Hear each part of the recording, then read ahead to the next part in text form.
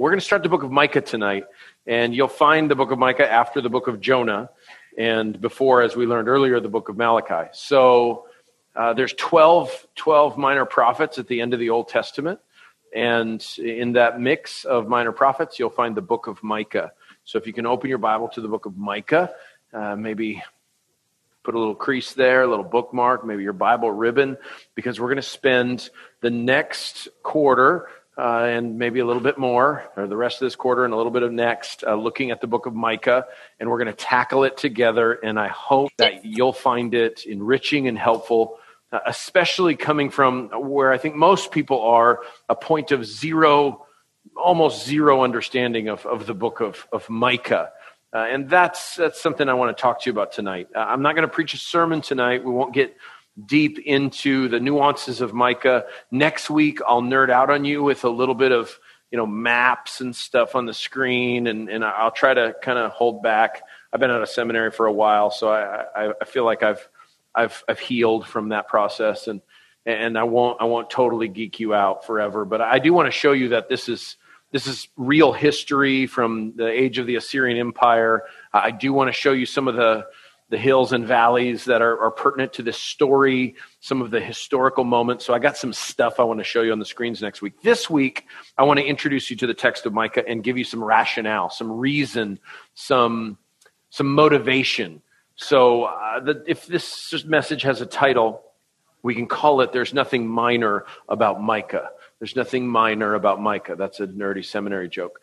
He's a minor prophet, and what I want to do is I want to remove some of the, why are we doing this? I want to remove some of the mystery around it. I want to help you understand, give you a sneak peek, the preview to the movie. And so that's what's going to happen tonight. I'm also going to do something which is a terrible habit I have, one that I hold on to tightly, is I'm going to read you the entire book of Micah. Now, it's not that long. It'll take about 20 minutes to read. So I like to do that. I've done it with 1 Corinthians. And that's a lot longer. The book of Hebrews, that's a lot longer. So this is a short little book. It won't take that long. So I'm going to only talk to you for about 10 minutes, and I'm going to read you the book of Micah, and I'm going to pray, and we're going to be done. And we're probably not going to see the end of the Dodger game. It's still 6-1. Stop looking it up. Okay. That was a prophecy and a message against me, not you. Okay, so let me do it this way. Micah, you're open to it. Let me give you five. I think is the right number because there's that many fingers on my hand. 5 reasons to study the book of Micah. Okay, and I'm going to try to preach louder than Chris Hamilton over there. So 5 reasons to study the book of Micah. Number 1, the Old Testament ought not to be neglected. The Old Testament ought not to be neglected. Micah, as you know, is in the Old Testament. And the Old Testament is full of strangeties that deter people from entering into its world. Because it's ancient, because this is 740 BC or so, because this is the decade surrounding the time of the Assyrian Empire's invasion of Israel and its capital Samaria.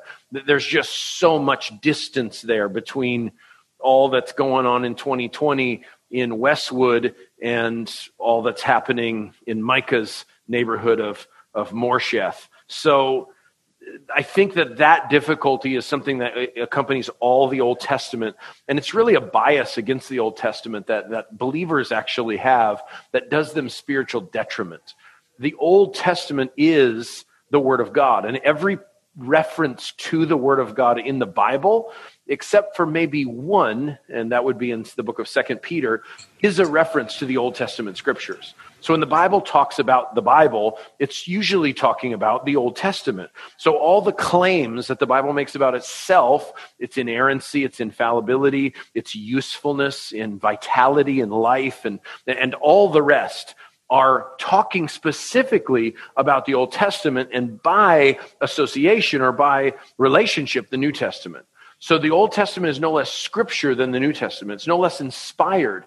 It's just as relevant. It's just as meaningful. It's just as spiritually life-giving and edifying than the gospel according to John.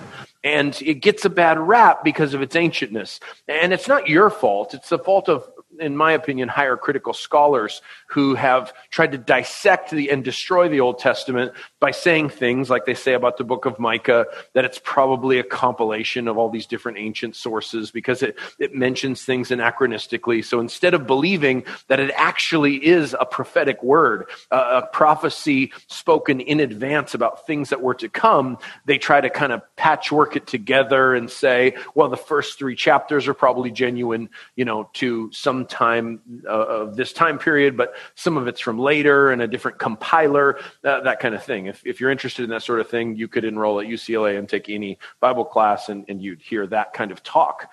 Instead, I understand the book of Micah and all of the books of the Bible to be inspired, to be without error, to be given to us by God. And the Old Testament is part of Scripture. And if you were to not have it in your diet, you would not be a nutritional Christian. You wouldn't be the full deal. J.C. Ryle says it takes the whole Bible to make a whole Christian, and I think that's exactly right. So I love to teach the Old Testament because it gives me a little bit of an advantage.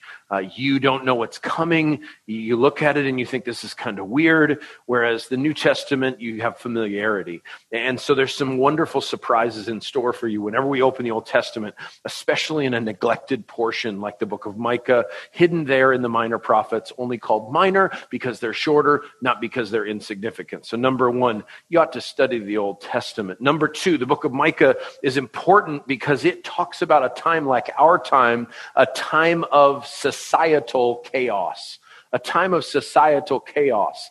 And although it is an election year and these things roll around every 4, in my understanding, and people act like, it's once every 100 years, people go so crazy in this moment. But especially Christians for some reason think every election is, the most formidable, significant, life-changing moment. When JFK got elected, Protestants announced, almost universally that this was the end times because a Catholic was being elected to the presidency, and they all were selling their land and trying to figure out how to move to Australia. So that happens every 4 years here. So I'm not so much talking about that. I'm talking about some of the significant things happening both in our society and around the world. Movements about justice, issues about human governance and the treatment of the poor, things that captivate especially young people in terms of how society works and how society is ordered, issues of justice and injustice. Micah lived in a time when those same questions were being asked by his contemporaries, and they were questions that God wanted him to address. Things like the treatment of the poor, things like injustice in highest governmental structures, things like greed, things like a lovelessness and a neglect of those who were less in society, things like oppression. These are all things that Micah will discuss. Important matters that do have to do with a world that was quite chaotic. This, again, was a time, the 8th century BC, when things were changing significantly in the northern kingdom called Israel, its capital Samaria, the southern kingdom, Judah, its capital Jerusalem. It all used to be Israel. There was a civil war. It split. So this is the time after Solomon, after the days of the Civil War. And in these 2 countries where they were having significant upheaval. Not only was there a split in God's people between the north and the south, but there was an impending invasion of a superpower from the east called Assyria. And you can read all about Assyria and Tiglath-Pileser and all those rulers from Assyrian annals. And we'll bring in a little bit of that, just enough to not bore you.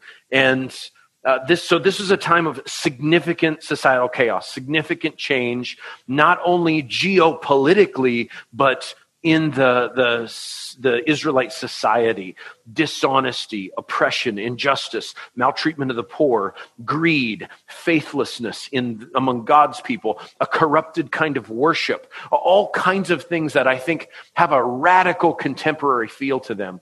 And rather than letting the discussions that the world is having right now about justice and injustice and about poverty and oppression inform our thinking, I think it'll be very helpful to let God, through his prophet, talk to us about issues of justice, issues of corruption, issues of governance. And these things will be very appropriate, very applicable to your fundamental understanding of God's opinion on this subject before you run off and try to smash it into contemporary society. I think too often it's in reverse. We listen to the discussions that happen in our world politically between the right and the left, between progressives and conservatives, between different philosophical positions, between different governmental preferences, between different structures, monarchies, democracies, etc.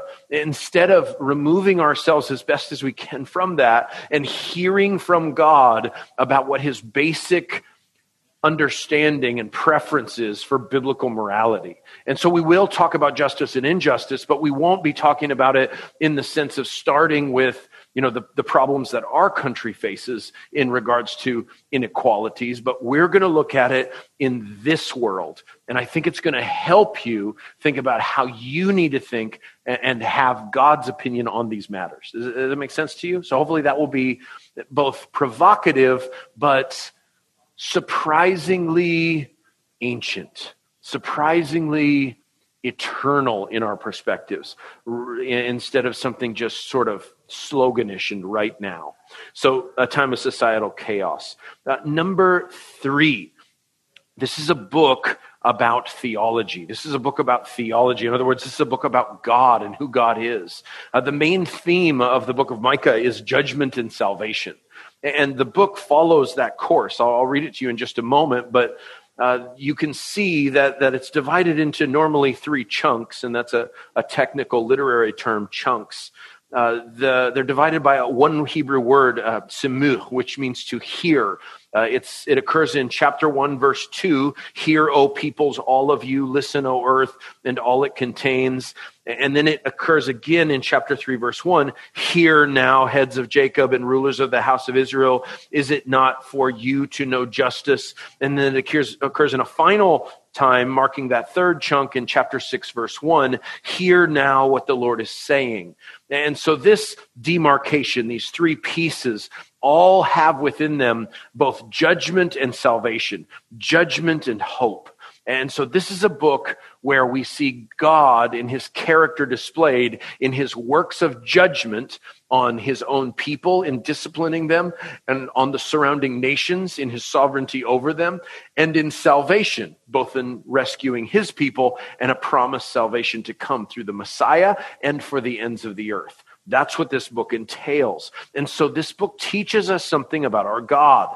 In other words, this isn't a book without Christ in it. This is a book that displays our triune God, that shows you what his character is like. And we come to find out why God is a God of judgment, why God is a God of salvation, that God is a God who deeply cares about how we treat others, who has deep concerns for faithfulness, mercy, justice, and righteousness, that God cares because these things reflect who God is. One author, Chisholm, says it this way: the Lord God of Israel stands at the center of Micah's theological message. Micah presents God as the sovereign Lord of the earth who controls the destinies of nations, including his covenant people, Israel. So God is on display here as a judge, God is on display here as a warrior, and God is on display here as a shepherd king. And so a study of the book of Micah will teach us more about our God. Number four, if it's Old Testament. Number 2, societal chaos. Number 3, theology of judgment and salvation. Number 4, this book teaches us about eschatology. Eschatology just means things pertaining to the end. And there's two ways to think about eschatology. There's personal eschatology, which answers the question, what happens to me or to a person, an individual, when they die? And then there's eschatology, big picture, which is what happens to everything in the end. Now, Christians have a reputation for being weirdos about the end times. We make movies about it, Left Behind, Kirk Cameron, or when I was a kid in the early Neolithic era, we watched movies called A Thief in the Night. There were these rapture films, and so we would watch them at church, and they featured like guillotines, and it was just, early Left Behind with worse, cinematography, and which was just really saying it's something bad. And it was so scary to me as a kid. Whenever I would get home after school back then in the 1980s, people didn't take care of their kids. They just let them kind of wander the city and go to school and come home on their own, that kind of thing. So I remember going home, my parents wouldn't be home, and I would be positive the rapture happened, and I would look in all the rooms and closets, and I would cry out to God, and then I would hear their car pull up, and I would change my repentance. So that's normally the reputation Christians have for eschatology. I want Micah to really inform us about eschatology, about how we think about the end of all things, because it presents both messianic prophecy, in other words, 800 years before a baby was born in Bethlehem, this book features a prophecy about the Messiah being born in Bethlehem, as well as talking about his eternality. So it's talking about the humanness of Jesus and the eternality or the deity of Jesus 800 years before his birth. This is an important starting point of eschatology. You see, from the point and perspective of Micah, all of this, including our time, is future. And so when we talk about futuristic premillennialism or futuristic eschatology, we're talking about the coming of this fulfillment of the judge and warrior and shepherd king in the person of Jesus Christ of Nazareth. But the book of Micah actually looks not only there, but beyond there, at a time of more perfect justice, at a time of a kind of kingship that will be ushered in by God, where God will exercise a direct sovereign judgment over all nations and a purification of his people. Call it the end of all things, call it the day of the Lord, call it the millennium. We'll be able to see some of the things the Bible talks about, not in perfect clarity, because it is prophecy, it is future tense, and we can only see these things in part, but we'll be able to get a little more clarity as we think about what is to come. And the thing about biblical eschatology is not that you should obsess about the timing of things. It is not for us to know the day or the hour, but it should be something that prepares you for the world to come. Whether that's 10 years from now or the eternity that stands before every believer in Christ in heaven, being ready for the future is something that matters to God, and it should matter to us.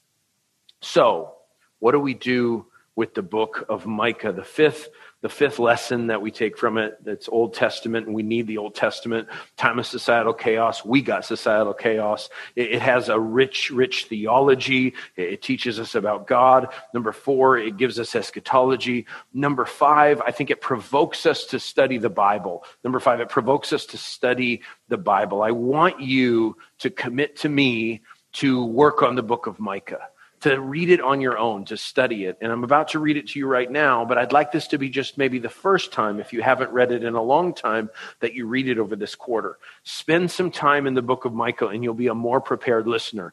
We'll try to teach you, as we teach through the book of Micah, not only what Micah says and what it means for your life, but we'll try to also teach you how to study the Bible. You see, there's a thing about Bible teaching, about faithful Bible teaching, that contains within it a model that shows you how you could come up with this stuff on your own. You didn't have to go to seminary. You didn't have to, have a vast theological library. You just have to follow basic rules of interpretation. You have to let the text say what the text says. Some of you may learn Hebrew someday. Some of you may gain a vast theological library. But all of you will have a responsibility for the rest of your life, if you're a Christian, a follower of Jesus, to study his word and to apply it to your life and in your family and home. And so while we study the book of Micah, you are learning, and I'm trying to model for you Bible study. Okay? All right, so that's what my little speech about the book of Micah. Now, I think it'll take 20 minutes because I've timed this out before, but I'm going to read it to you. And I like that they're singing now because it'll be like a soundtrack for our reading of the book of Micah. They could turn it down a little bit, but okay. So let's read together the book of Micah. I'm reading from the New American Standard, non-updated version from 1994 or something. So you'll be able to hang on to it, okay? How great you are. Oh, sorry. Okay, ready? The book of Micah. The word of Yahweh, which came to Micah of Moresheth in the days of Jotham, Ahaz, and Hezekiah, kings of Judah, which he saw concerning Samaria and Jerusalem. Hear, O peoples, all of you. Listen, O earth, and all it contains, and let the Lord God be a witness against you, the Lord from his holy temple. For behold, Yahweh is coming forth from his place. He will come down and tread on the high places of the earth. The mountains will melt under him, and the valleys will be split, like wax before the fire, like water poured down a steep place. All of this is for the rebellion of Jacob and for the sins of the house of Israel. What is the rebellion of Jacob? Is it not Samaria? Is it not the high place of Judah? Is it not Jerusalem? For I will make Samaria a heap of ruins in the open country, planting places for a vineyard. I will pour her stones down into the valley. I will lay bare her foundations. All her idols will be smashed. All her earnings will be burned with fire. All her images I will make desolate. For she collected them from a harlot's earnings, and to the earnings of a harlot they will return. Because of this, I must lament and wail. I must go barefoot and naked. I must make a lament like the jackals and a mourning like the ostriches. For her wound is incurable, for it has come to Judah. It has reached the gate of my people, even to Jerusalem. Tell it not in Gath. Weep not at all. At Beth La Afra, roll yourself in the dust. Go on your way, inhabitants of Shapir, in shameful nakedness. The inhabitants of Zanan does not escape. The lamentation of Beth Ezel, he will take from you its support. For the inhabitant of Maroth becomes weak, waiting for good, because a calamity has come down from Yahweh to the gate of Jerusalem.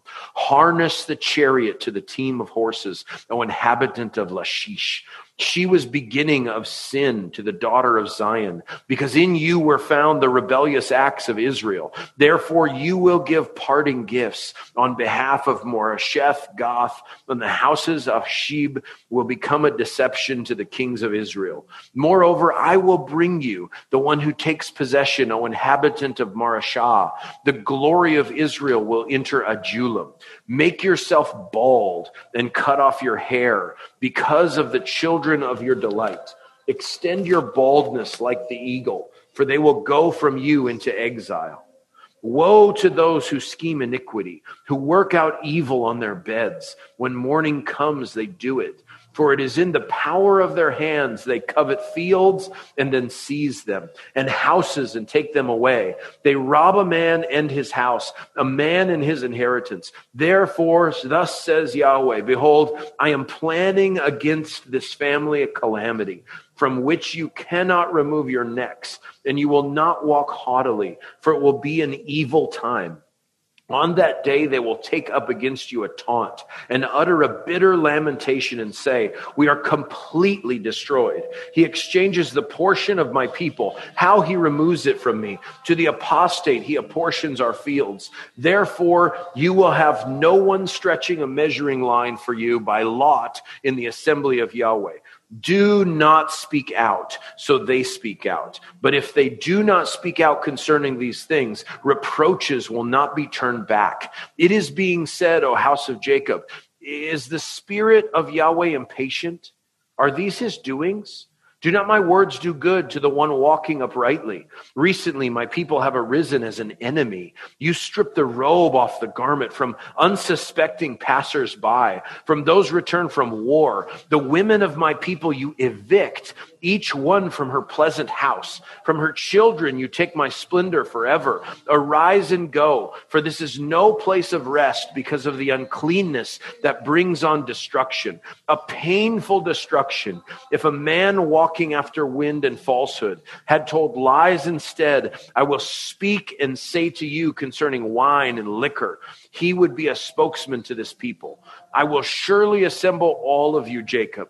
I will surely gather the remnant of Israel. I will put them together like sheep in the fold, like a flock in the midst of its pasture. They will be noisy with men. The breaker goes up before them. They break out, pass through the gate, and go out by it. So their king goes on before them, and the Lord at their head. And I said, hear now, heads of Jacob and rulers of the house of Israel. Is it not for you to know justice? You who hate good and love evil, who tear off their skin from them and their flesh from their bones, and who eat the flesh of my people, strip off their skin from them, break their bones and chop them up as for the pot, as meat in a kettle.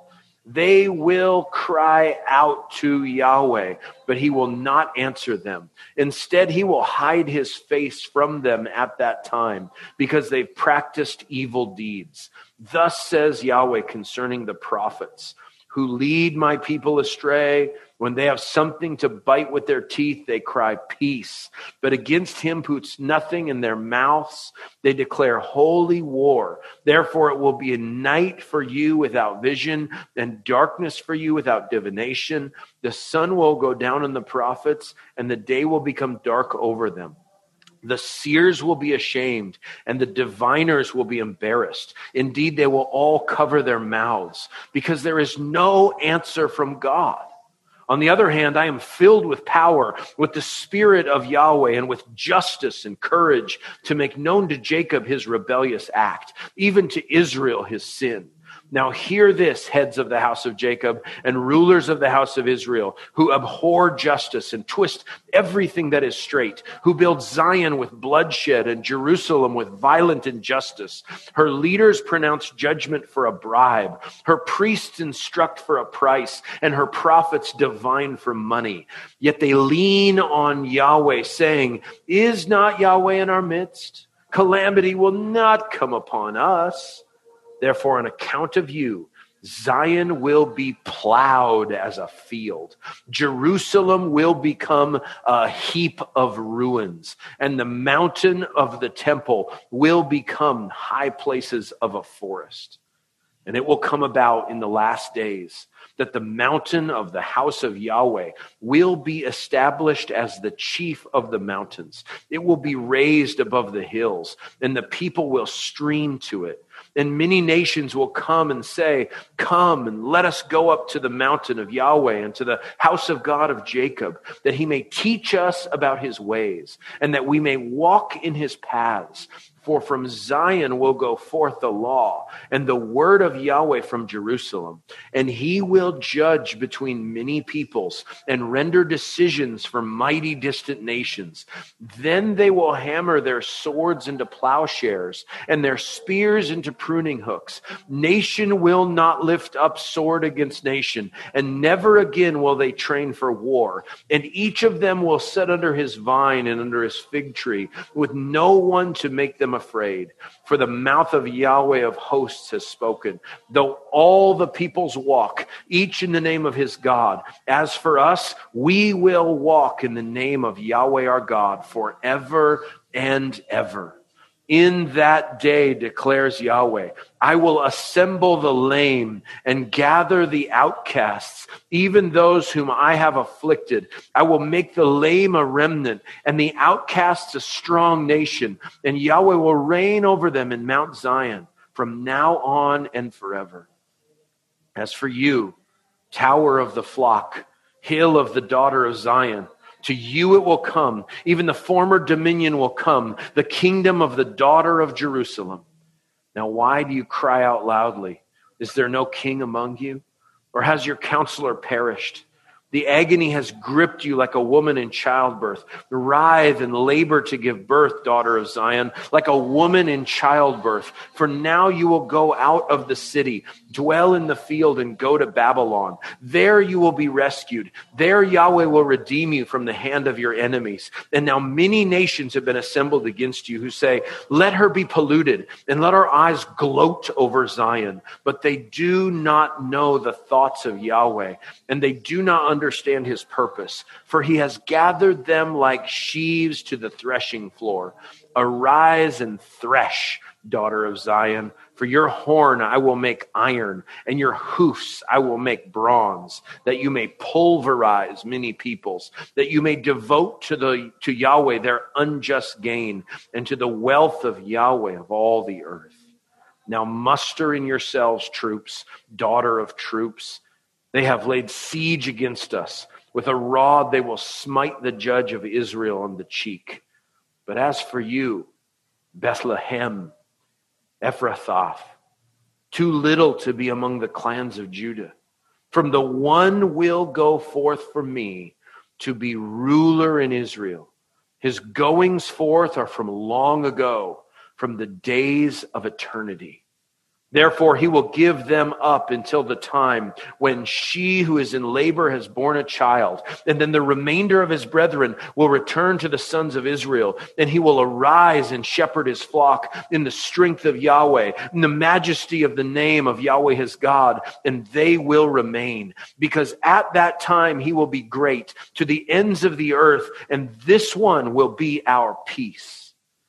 When the Assyrian invades our land, when he tramples our citadels, then we will raise against him 7 shepherds and 8 leaders of men, and they will shepherd the land of Assyria with the sword, the land of Nimrod and its entrances. He will deliver us from the Assyrian when he attacks our land and when he tramples our territory. And then the remnant of Yahweh will be among many people, like dew from Yahweh, like showers on vegetation, which do not wait for men or delay for the sons of men. And the remnant of Jacob will be among the nations, among many peoples, like a lion among the beasts of the forest, like a young lion among flocks of sheep, which, if he passes through, tramples down and tears, and there is none to rescue. Your hand will be lifted up against your adversaries, and all your enemies will be cut off. And it will be in that day, declares Yahweh, that I will cut off your horses from among you and destroy your chariots. And I will also cut off your cities of your land and tear down all your fortifications. I'll cut off sorceries from your hand, and you will have fortune tellers no more. I will cut off your carved images and your sacred pillars from among you, so that you will no longer bow down to the work of your hands. I will root out your Asherim from among you and destroy your cities, and I will execute vengeance in anger and wrath on the nations which have not obeyed. Hear now what Yahweh is saying. Arise, plead your case before the mountains, and let the hills hear your voice. Listen, you mountains, to the indictment of Yahweh, and you enduring foundations of the earth, because Yahweh has a case against his people. Even with Israel, he will dispute. My people, what have I done to you? And how have I wearied you? Answer me. Indeed, I brought you up from the land of Egypt and ransomed you from the house of slavery. I sent before you Moses, Aaron, and Miriam. My people, remember now what Balak, king of Moab, counseled, and what Balaam, son of Beor, answered him, and from Shittim to Gilgal, in order that you might know the righteous acts of Yahweh. With what shall I come to Yahweh and bow myself before the God on high? Shall I come to him with burnt offerings, with yearling calves? Does Yahweh take delight in thousands of rams, in 10,000 rivers of oil? Shall I present my firstborn for my rebellious acts, the fruit of my body for the sin of my soul? He has told you, O man, what is good, and what Yahweh requires of you, but to do justice and to love kindness, and to walk humbly with your God. The voice of Yahweh will call to the city, and it's a sound wisdom to fear thy name. Hear, O tribe, who has appointed its time? Is there yet a man in the wicked house, along with treasures of wickedness, and a short measure that is cursed? Can I justify wicked scales and a bag of deceptive weights? For the rich men of the city are full of violence. Her residents speak lies, and their tongue is deceitful in their mouth. So also I will make you sick, striking you down, desolating you because of your sins. You will eat, but you will not be satisfied, and your vileness will be in your midst. You will try to remove for safekeeping, but you will not preserve anything. And what you do preserve, I will give to the sword. You will sow, but you will not reap. You will tread the olive, but you will not anoint yourself with oil. And the grapes, but you will not drink wine. The statutes of Omri and all the works of the house of Ahab are observed, and in their devices you walk. Therefore I will give you up for destruction, and your inhabitants for derision, and you will bear the reproach of my people. Woe is me! For I am like the fruit pickers and the grape gatherers. There is not a cluster of grapes to eat, or a first ripe fig which I crave. The godly person has perished from the land, and there is no upright person among men. All of them lie in wait for bloodshed. Each of them hunts the other with a net. Concerning evil, both hands do it well. The prince asks also the judge for a bribe, and a great man speaks the desire of his soul. So they weave it together. The best of them is like a briar, the most upright like a thorn hedge.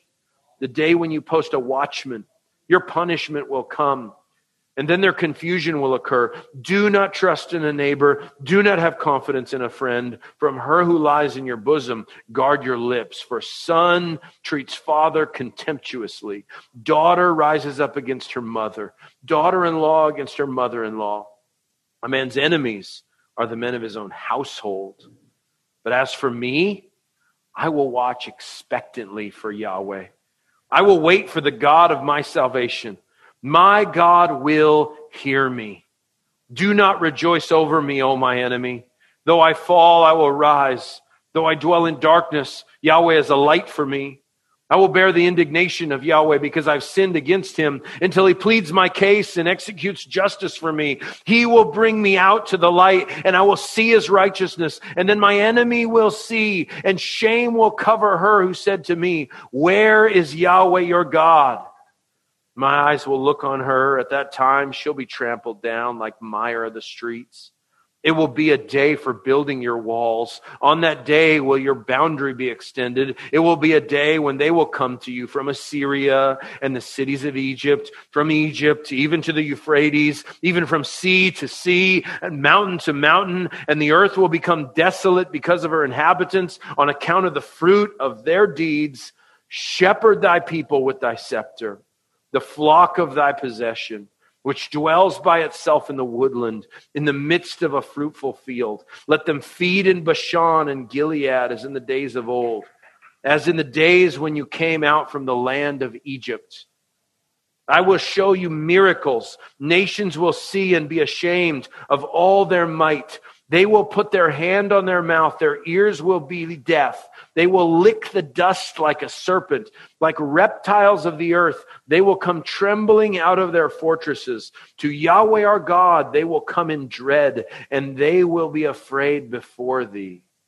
Who is a God like thee, who pardons iniquity and passes over the rebellious act of the remnant of his possession?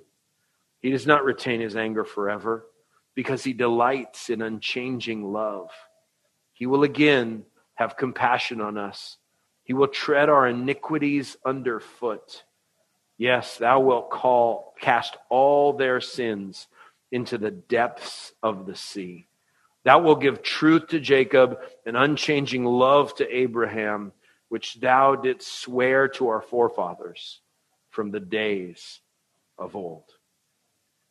This is the very word of God through his prophet Micah. And I can't wait to unfold this for you guys. Let's pray. Father, thank you for your character in such glorious display. I know that was a lot of words that we heard there, but we heard things from this this passage that are so relevant to us and needful for our souls. So prepare our hearts in these coming weeks to study this book together and to see your character through it, to long to know a God of both judgment and deliverance, of right justice and of merciful hope.